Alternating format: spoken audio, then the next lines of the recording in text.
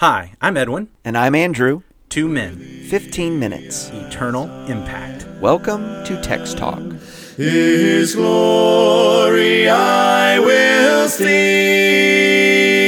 I will live. Welcome to Text Talk. We're so glad you've joined us for this conversation. In this episode, we're going to be talking at Acts chapter 20, and we just want to say how glad we are that you've brought us along on your morning walk or maybe your evening commute. It's wonderful that you want to have this time in looking at God's Word, the Bible.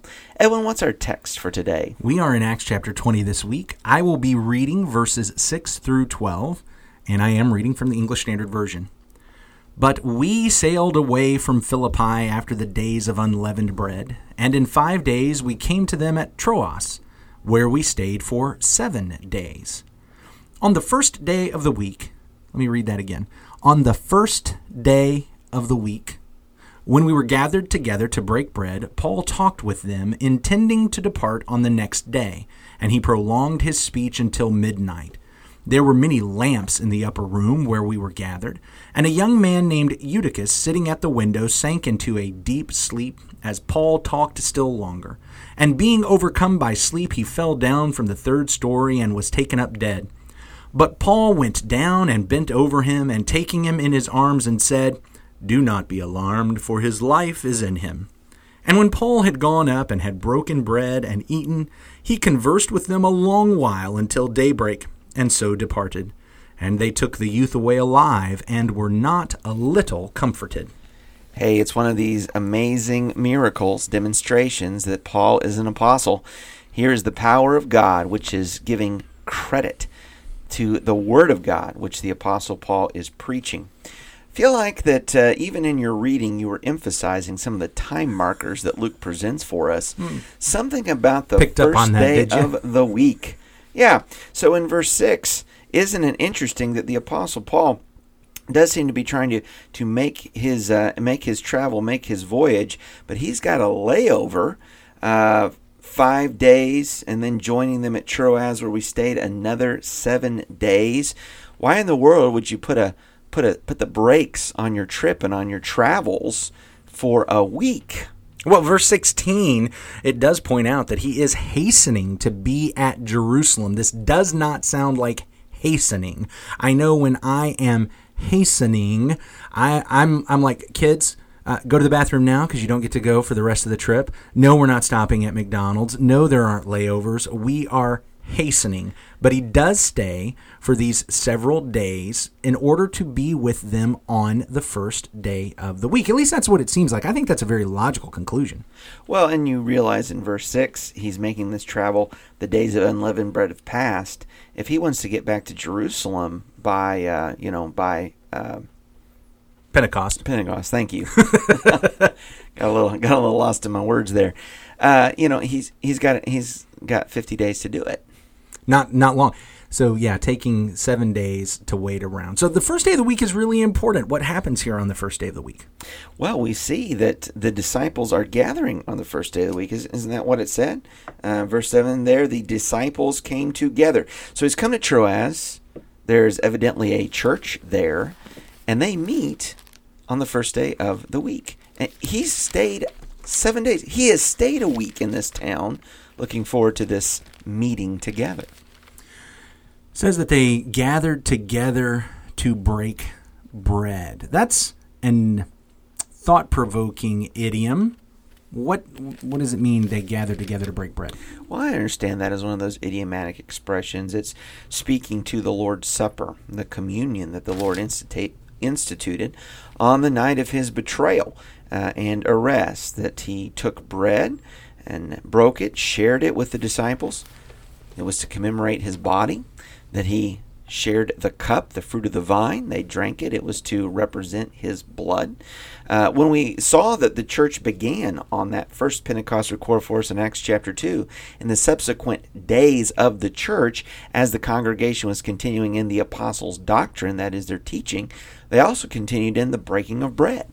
Here's this idiomatic expression, which I understand to be, again, pointing back to or communicating the communion, the Lord's Supper.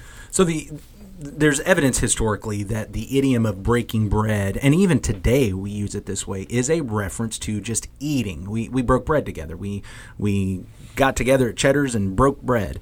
And in fact, even later in this paragraph, it's going to be used in that more generic, general sense. Mm-hmm. Yet here, when it talks about the church gathering together to break bread, here's my understanding. Tell me what you think about this.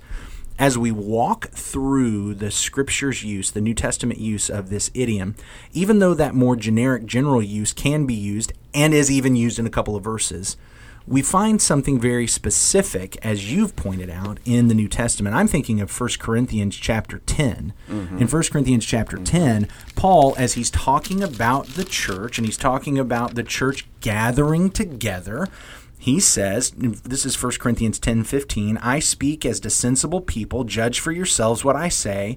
The cup of blessing that we bless, is it not a participation in the blood of Christ? The bread that we break, is it not a participation in the body of Christ? Because there is one bread, we who are many are one body, for we all partake of the one bread. This is in contrast to the Jews, he goes on, and the sacrificial meals that they participate in. It's also in contrast earlier in chapter 10 as he talked about the sins of the Israelites going into pagan idolatry as they sat down to eat and got up to play. Yeah. He says when we Christians gather together and sit down to eat, it's participating in the blood of Christ. It's breaking the body of Christ. I come back to Acts chapter 20, and when we have the church is gathered together to break bread, while I guess it's possible that's to refer to the church coming together to just have a meal, when I look through the New Testament and I hear about the church gathering for a meal, it's a very specific meal. It is the supper of the Lord, and the bread that we break is the body of the Lord. The cup of blessing that we bless, that's a very particular reference to a particular cup during the Passover meal that Jesus used to prepare the way for the Lord's Supper. And so while that idiom can be used in a broader sense, and we even use it today, when it's talking about the church gathering together, which drives me back to this. When did they do it? Paul has been waiting around. When did they do it? On the first day of the week. On the Sunday. First day of the week. When Jesus instituted the supper, he says, as often as you take it. So now I'm looking at, well, how often did they take it? And weekly. So often, every first day that came along. That's what we find in 1 Corinthians. In fact, when Paul rebukes them in 1 Corinthians chapter 11, he's been talking about how they get together on the first day of the week. We know from 1 Corinthians chapter 16, that's when they're getting together on the first day of the week. And now he rebukes them because he points out in 1 Corinthians 11, when you guys are getting together, it's not to take the Lord's Supper. Right. Now I think that's fascinating in this context of the breaking bread and trying to figure out exactly what is that idiom referring to. Because if the church was gathering together on the first day of the week and it's not to take the Lord's Supper, now we've got a problem. When the church gathers on the first day of the week, what's it supposed to be for? Yeah. To break the bread, which is the body of the Lord. And Paul rebukes them in 1 Corinthians 11, saying that's not what you're doing. You're just getting together to eat. Which led to some other problems. Not only were they just getting together to eat, because they were just getting together to eat, they weren't even being nice about it. Secondary problem. Nice. No, and again, as you, I think, well point out, this connection to the insights of church assemblies from 1 Corinthians 14, seeing some of the things that are going on, or well, in other passages in 1 Corinthians as well. There was singing. There was prayer. There was this limitation on speakers, the prophets, but 2 or at the most 3, right? Apparently some of these sermons can get quite long, and we have one here in Acts chapter 20. There's preaching on this occasion as the Apostle Paul continues on his message till late into the night, and doesn't our heart all go out to Brother Eutychus? Because who hasn't been there, folks? It's like the little poem goes. Now I lay me down to sleep. The sermon's long, the subject's deep. If he should quit before I wake, some kind soul, give me a shake. Did you just write that just now, or did you hear that? No, unfortunately, I've heard that. Oh, okay. That's pretty impressive. That's a pretty good little poem. That's pretty impressive. Kind of the length of my poetry. Absolutely. When we try to think of Bible characters and persons that we can most identify with, folks rarely mention Eutychus, and yet I think for all of us that may be the one that should be at the top of the list. I mean, sometimes I've wanted to fall asleep in my own sermons. That's what I say. There, but for the grace of God go I. That and aisle seats. Don't always want the seat by the window. Yeah. So, here he is by the window, and Paul is taking this lesson for a very lengthy discourse. And the reason he's making it long is because he's leaving the next day. That's exactly right. This is the last time he's getting to speak to them, at least for some time. And so he's packing it in, and he's piling in. The longest sermon I've ever preached was 2 hours. Wow. We even had a break. We knew it was going to be that way. We even had a break in the middle of it. But the standard now, folks have said that it's felt longer than that plenty of times. But the longest it's ever actually been is 2 hours. So I guess we don't know when Paul started, so we don't know quite how long this sermon till midnight is. Here's one thing I want to bring up. So we're back at the first day of the week. We've got this thing with Eutychus. He preaches till midnight. Eutychus falls out the window. He dies. It's the miracle you talked about. Then it says that Paul went back up and broke bread. So now is he taking the Lord's Supper on Monday?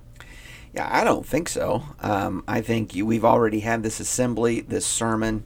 This one even had a miracle. And now what we see is, okay, we've spent a week here in Troas. I'm on a time schedule. I'm going to be traveling, departing the next day. It's time to have a meal. And as you pointed out, this expression can be understood in both ways. Context is going to be the key. What you have a context now is talking about eating, and then at daybreak, departing. So we have in this paragraph that this is what we have to keep separate. We have what the church gathered together to do. They gathered together for the purpose of breaking bread. Do we think they accomplished it or not? I believe they did. Sure. They gathered together on the first of the week to do this. They accomplished it.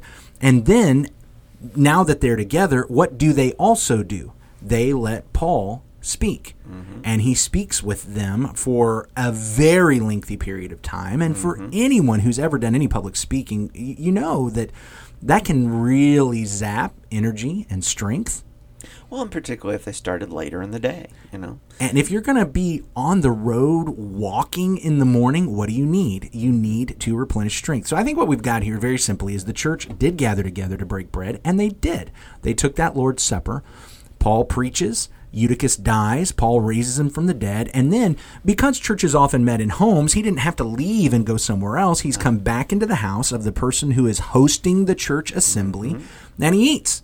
And he sits there and he talks with them. And I think this is interesting that the word for speaking up in verse 7 and 9 and the word for speaking in verse 11 are different words. Now, words are often used interchangeably, but I do notice that back up in 7 and 9, they had a particular word, and now here in verse 11, it's a different word. You're referring to in the original in the Greek. Yes, I am.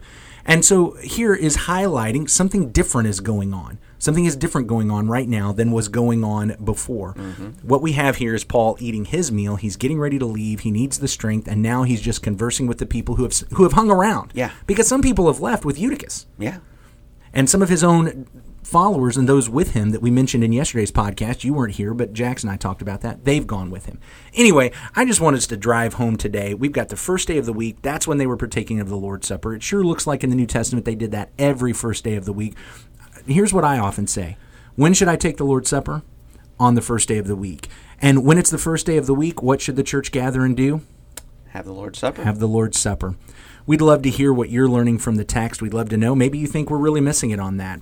Send us a message. TextTalk@ChristiansMeetHere.org. TextTalk@ChristiansMeetHere.org. Andrew, wrap us up in prayer. Our great God and Father, we thank you, Lord, for this day. It is a gift from your hand. And whatever day someone might be listening to this podcast and studying along in Acts chapter 20, I pray your blessings upon them and upon us. Father, that we might know your truth, that we might walk in it, and that we might appreciate what a special thing the first day of the week is, that the church meets together, remembering the sacrifice of Jesus and the way that he has instituted his body, the bread, his blood, the cup. And Father, on the day of his resurrection, the first day of the week, We glory in that truth. We thank you that we can proclaim it. In Jesus' name we pray. Amen. Amen. Thanks for talking about the text with us today. I'm Edwin Crozier, and I'd like to invite you to join the Christians who meet on Livingston Avenue this Sunday for our Bible classes and worship. You can find out more at christiansmeethere.org. Check out our daily written devotional that goes along with today's episode. You can find a link for it in our show notes. Michael Eldridge wrote and sang all 4 parts of our theme song. You can get more from him at acapeldridge.com. Remember to subscribe, rate, and review our podcast so others can learn about it more easily. Have a great day.